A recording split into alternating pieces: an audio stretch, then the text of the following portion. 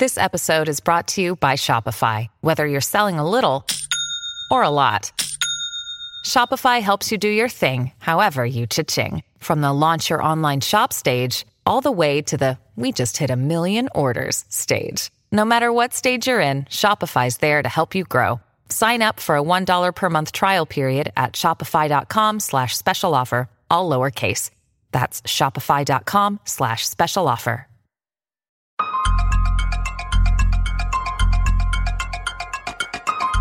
Hey everyone, I'm David Chalian, the CNN political director. This is the Daily DC Impeachment Watch.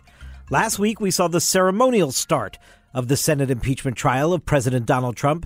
Today, the proceedings kicked off in earnest. Take a listen to Majority Leader Mitch McConnell on the Senate floor today, outlining what the next steps of the Senate trial will be if indeed his rules resolution is adopted. After pretrial business, the resolution establishes the four things that need to happen next. First, the Senate will hear an opening presentation from the House managers. Second, we will hear from the President's counsel.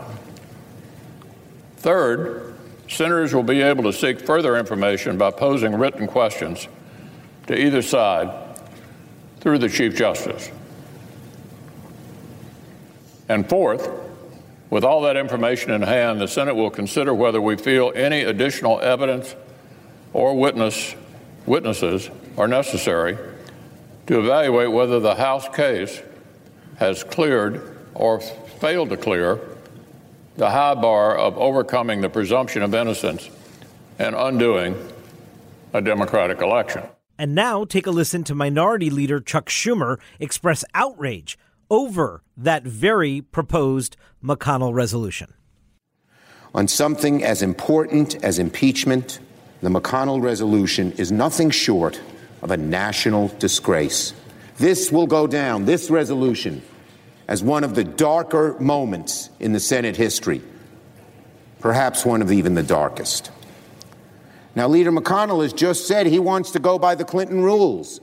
Then why did he change them in four important ways at minimum to all make the trial less transparent, less clear, and with less evidence? Needless to say, there's a lot of partisan rancor at the outset of the trial. Now, a quick housekeeping note. We are recording this in the afternoon. The trial is ongoing on a television screen right behind me in this audio recording booth as we're recording the podcast. So we're going to try to take a step back and examine some of the bigger contextual questions at play here. In a few minutes, I'll be talking with CNN legal analyst Michael Zeldin. But first, I've got a colleague stationed on Capitol Hill in the midst of all the impeachment chaos up there. On the phone with me, that's Alex Rogers. He's CNN politics congressional reporter. Alex, thank you so much for being here. Thank you so much for having me. So, Alex, let me first start by bringing in the latest news, which is that as McConnell is on the floor presenting this rules resolution, we learn that it actually has been altered. And I think the reason this is a big deal, not that they have 3 days to make 24 hours worth of arguments per side instead of 2. So that sounds like an 8-hour day instead of a 12-hour day. I don't think that's the headline here. What I think the headline is, but correct me if I'm wrong, is we're learning that the rules changed at the last minute because of some Republican pressure inside his conference on McConnell, who has promised us time and again he has the votes to pass his resolution. Well, he clearly didn't think he had the votes all lined up to pass the original version of the resolution because he made a change. And to me, this is an indication of just how important, when you're talking about the politics of this impeachment, it's not whether or not Donald Trump is going to be acquitted. It is, how is this going to unfold? And at what point do those Republican senators who are either in tough states for reelection or retiring or have expressed some reservation about the way things are going here, how much and how often are they going to exert pressure on Mitch McConnell to deviate from his original plan? And we saw it happen out of the gate, didn't we? Yeah, so today's vote is all about whether or not the trial is fair. And Republicans and Democrats have differing views on what is fair in the Senate trial. It appears that Senator Susan Collins of Maine, a vulnerable senator who is a moderate, got an early win here. It looks like she and others pushed to change the rules of the trial so that it looks more like the last one in 1999, the Clinton trial. Mitch McConnell wanted to do 24 hours of opening arguments. But when you start at 1 p.m., those can go into the middle of the night. So Senator Schumer and other Democrats are saying, you are trying to hide this trial. You are trying to acquit the President of the United States in the middle of the night. And so it appears that there's this last-minute rules change, and so that each side can then present their argument over a longer period of days, so that it will drag on longer, but they will not. They're taking away the Democratic talking point of saying that this is going to be passed in the middle of the night. And what I think is interesting about that is that our own CNN polling shows that 69% of the public say that an upcoming trial should feature testimony from new witnesses who did not testify. So there is a public awareness of what's going on, and a push for more transparency, more witnesses, more documents to come forward. And this is an early indication that Senator Mitch McConnell has yielded to some of the more moderate members of his conference in order to assuage their fears. Alex, it's not just the length of time per day or how many days this 24-hour period will get. It is also, it seems, in the rules change that McConnell agreed to allow the evidence collected by the House to be entered into the record of the Senate trial unless somebody raises objection to that, as opposed to not allowing it in and putting it up for a vote to put it in after the arguments. He changed that rule as well. That was also one of Chuck Schumer's complaints that I guess some Republicans, like Susan Collins, had reservations about. What do you make of that change? So that was another difference. Senator Mitch McConnell keeps saying that this is going to be like the 1999 Clinton trial. Why that was important is because 100 senators, all senators, voted for those rules. And they were seen as fair at the time. And Mitch McConnell's point is, if it was fair then it's fair now. One of the differences, though, is that he wanted to have the House record, everything that's been done so far, not to be admitted into the record, but instead to have a vote to do so, essentially calling what the House has done partisan and maybe illegitimate.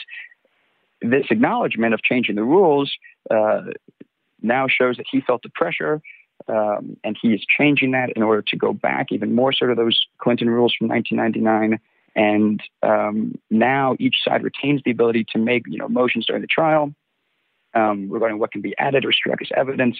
But clearly we're seeing that Mitch McConnell is feeling pressure from those moderate Republicans on at least a couple of issues here to try to make the trial, in their minds, more fair. Yeah, without a doubt. Quickly, before I let you go back to work, let's get to the most important issue. The candy desk, the candy drawer on the Senate floor. What is that about? How much candy is, what kind of candy is going to be there? Who gets to monitor how much candy the senators consume? Are they allowed to get up from their desks and take candy out of the candy desk? So Senator Pat Toomey of Pennsylvania, Republican, has provided candy to the press corps, which we obviously appreciate. He has a number of different snacks in his desk that, I'm sure that senators are going to want over the next couple of weeks because it's going to get tiring. He's got some, chocolate from Hershey, Pennsylvania, and other places around his state. And I think both for the reporters and the members, they appreciate the sugar boost. Excellent. Alex Rogers, thank you so much for being here. I greatly appreciate it. Get back to work and let us know as developments emerge. Will do. Thanks so much. Joining me now, CNN legal analyst Michael Zeldin. Michael, I appreciate you being here, and I'll just say for the record, my favorite Pennsylvania candy is peanut chews. Those are my favorite Pennsylvania manufactured candies, and I know that Senator Toomey has those in the candy desk. Michael, day one of the impeachment trial, you have familiarized yourself with the briefs that the House Democrats put forward over the weekend, that the White House put forward yesterday.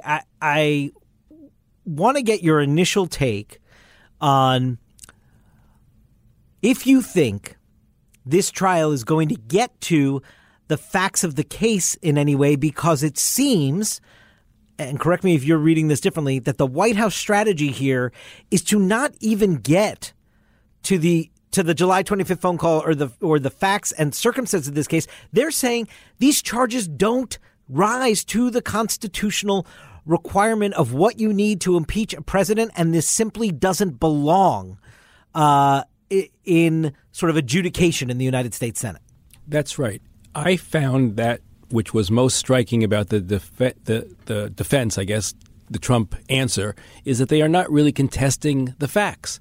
They are saying, yeah, those are the facts, but we are in our rights to do exactly that.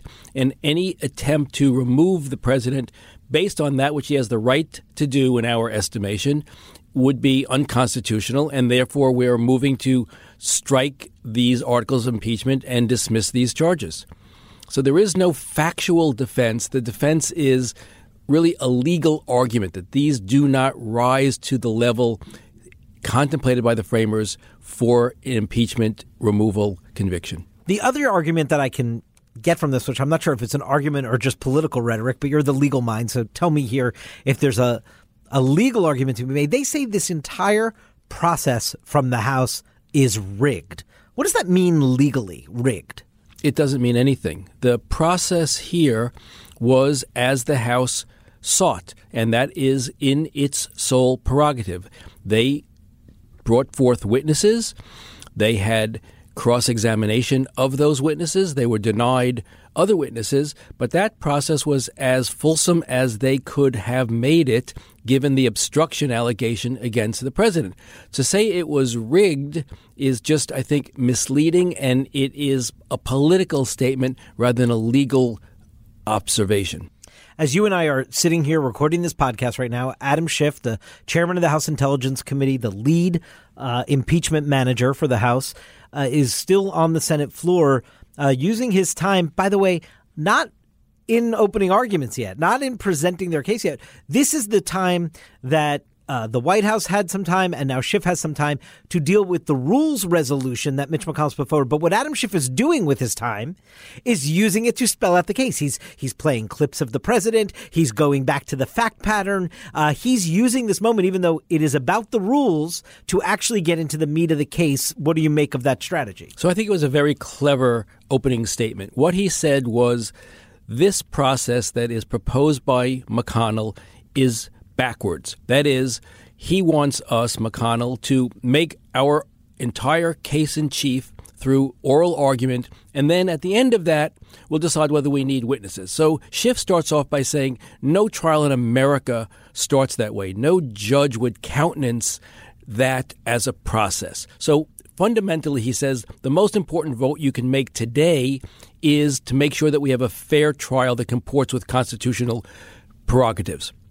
Then he says, but let me talk to you about the evidence. And he goes right into using this time when presumably people are watching because it's the first, opening of the trial to make his case in chief that the president of the United States abused the powers of his office and obstructed the investigation. So I think good for Adam Schiff from an advocacy standpoint. Now we'll hear Jay Sekulow respond. Pat Cipollone kicked it off, the White House counsel, initially on these rules that he supports the McConnell resolution.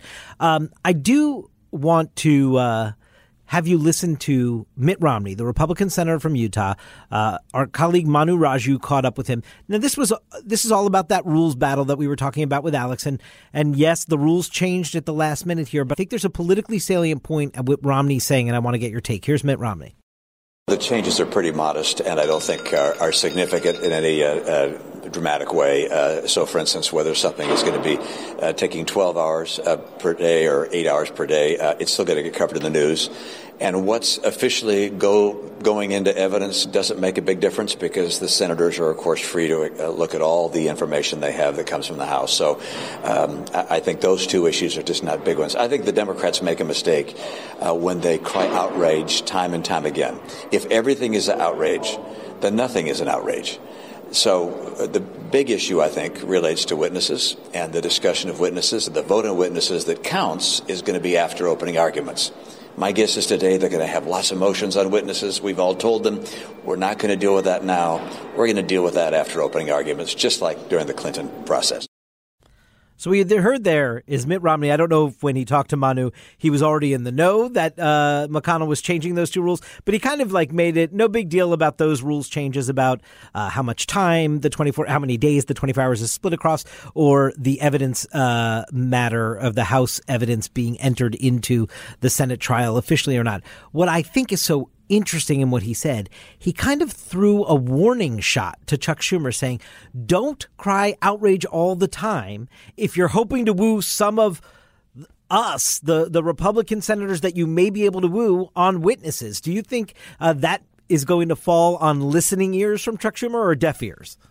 I hope it will fall on listening ears, because I think Romney has a point, which is to say, pick your battles carefully. And if you want to entice the few moderates that remain in the Senate from the Republican side of the aisle, then argue those cases forcefully to us.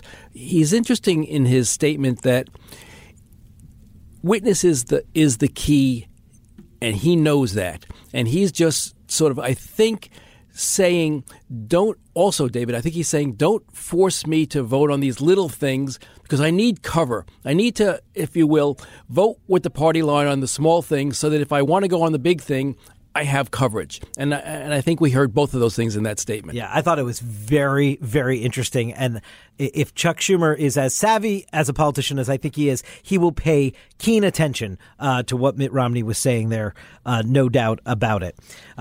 Thank you so much, Michael, for being here. Thanks also to Alex Rogers earlier in the program for appearing on the podcast. Obviously, this is a rapidly unfolding story, and we can only cover so much on the Daily DC Impeachment Watch. So I want you to go to CNN.com/impeachment. Keep up with the very latest CNN reporting on this impeachment trial. As always, we'd like to thank our listeners for tuning in. Remember, we've got a new episode every weeknight, so please make sure to subscribe on Apple Podcasts, Stitcher, Google Podcasts, Spotify, whatever your favorite podcast app is.